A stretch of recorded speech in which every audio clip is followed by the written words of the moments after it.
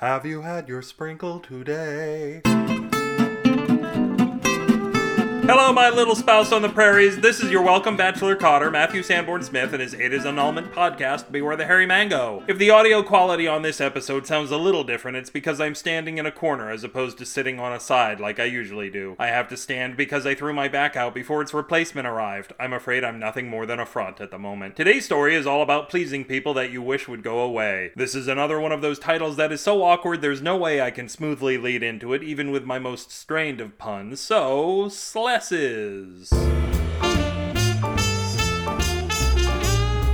Slesses by Matthew Sanborn Smith.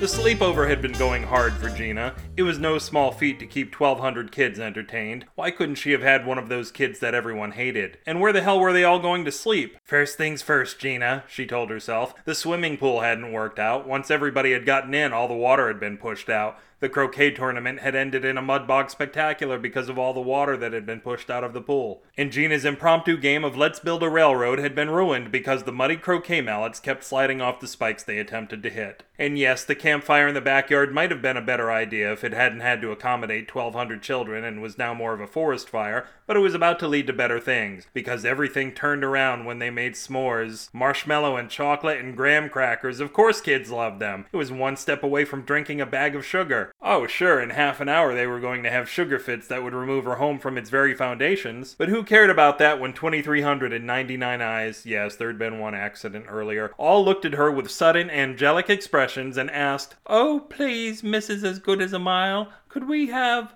s'more?" As if her body was being steered by some divine NASCAR driver, Gina felt herself racing back to the kitchen for supplies. If only her kitchen had been big enough to fit 2,400 servings worth of s'more supplies, except for the marshmallows, which were easily squishable and bought in bulk at Gavin MacLeod's House of Gently Loved Marshmallows. She was clean out of goodies. God damn it! She had them! She had those shitty little devil children eating out of the palm of her hand for just a moment, especially when she had put s'mores in the palm of her hand. Wait, Gina had nearly forgotten that she was a kitchen wizard. She knew MacGyver-like cookery tricks like she knew the back of her hand, which was fortunate because she could no longer recognize the other side of her hand, covered as it was with brown spit. She grabbed the only 3 ingredients that could win the hearts of those innocent children away from the mighty s'more: marshmallows, horseradish, and salami. Well, at least Gina learned an important lesson that night. Even MacGyver shits the bed once in a while. After the vomiting had died down, one beautiful little girl with a now horribly stained shirt looked up at Gina and asked, "Could I please have Sless?" And that was by far the nicest thing any of the kids said. From the others, she learned names for body parts that made her spend the rest of her night on Urban Dictionary. The good thing was that everybody went home. The bad thing was her own children went with them. Even that one kid's disembodied eyeball rolled away. It was then that Gina remembered the very first trick one learned as a kitchen wizard: the ability to trick oneself into believing that one was a kitchen wizard.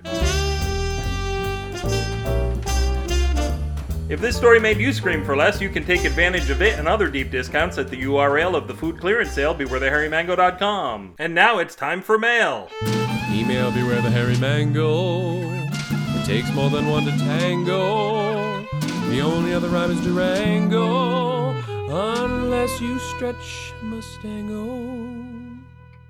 Now you will listen to yourself. You will listen, you will. And now you must listen to yourselves. Now we will force you to listen to yourselves. You will listen, you will. And now you must listen to yourselves.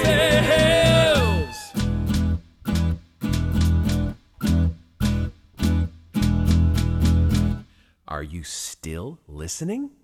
Is there any mail? Hell no. Thanks for that email music. Go to David Bradshaw at davidbradshawmusic.com. Plop plop fizz fizz, and the comments for this post are hard email me, and we'll extend this laurel to our new sheriff at Matthew@BewareTheHairyMango.com, or sit around and measure each other's thick burgers at BewareTheHairyMango@gmail.com. Whenever we're creeping around 1990s ska clubs, the SF and SF signal stands for skanking formula, the equation carefully worked out by JP that's guaranteed to make the crew of SFsignal.com the coolest kickers in the house. You can find us on the dance floor by following the trails of dot matrix spreadsheet printouts stuck to our shoes. Twitter your addiction, Quitter, that all the most miserably clean people follow me at twitter.com/upwithgravity, where the only horse has 4 legs, the only sunshine comes from the sky, and the only crank is on the front of your car. You know, for all the money we're saving on our habits, we sober folks have an unusually shitty old car. I guess that's why we still have the horse. Alright, I'm not doing anything on Twitter anymore, but I had already written that before I quit, so I waste material. Follow me at MySpace for... How long ago did I write this show? The next time your spouse insists you put down the phone and engage on a human level, explain you're looking at bewarethehairymango.tumblr.com. It won't save your marriage, but it will pass the time while you're waiting for the divorce papers. Subscribe through the Get the Mango button on the Home If You Want To page. $4 a month snags you 22 more Mango episodes a year, plus all the elitist Mangos that are already on the site, plus the occasional sweet-ass email from me. Not that my entire ass is sweet. The right cheek is rather bitter from having to sit on my wallet all these years. It's not that it's full of money, but it's made of barbed wire.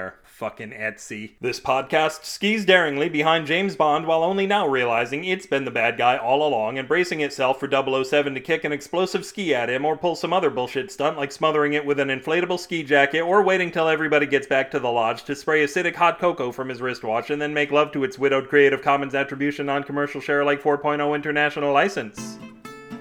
Until your high-fiber diet consists solely of mountain goat fur, this races to the rescue of Matthew Sanborn Smith, who reminds you, don't meet your troubles halfway. Go all the way and then poke them with a stick. What else have you got going on tonight? Good night. Gina felt herself racing back to the kitten. She felt herself racing back to the kitten.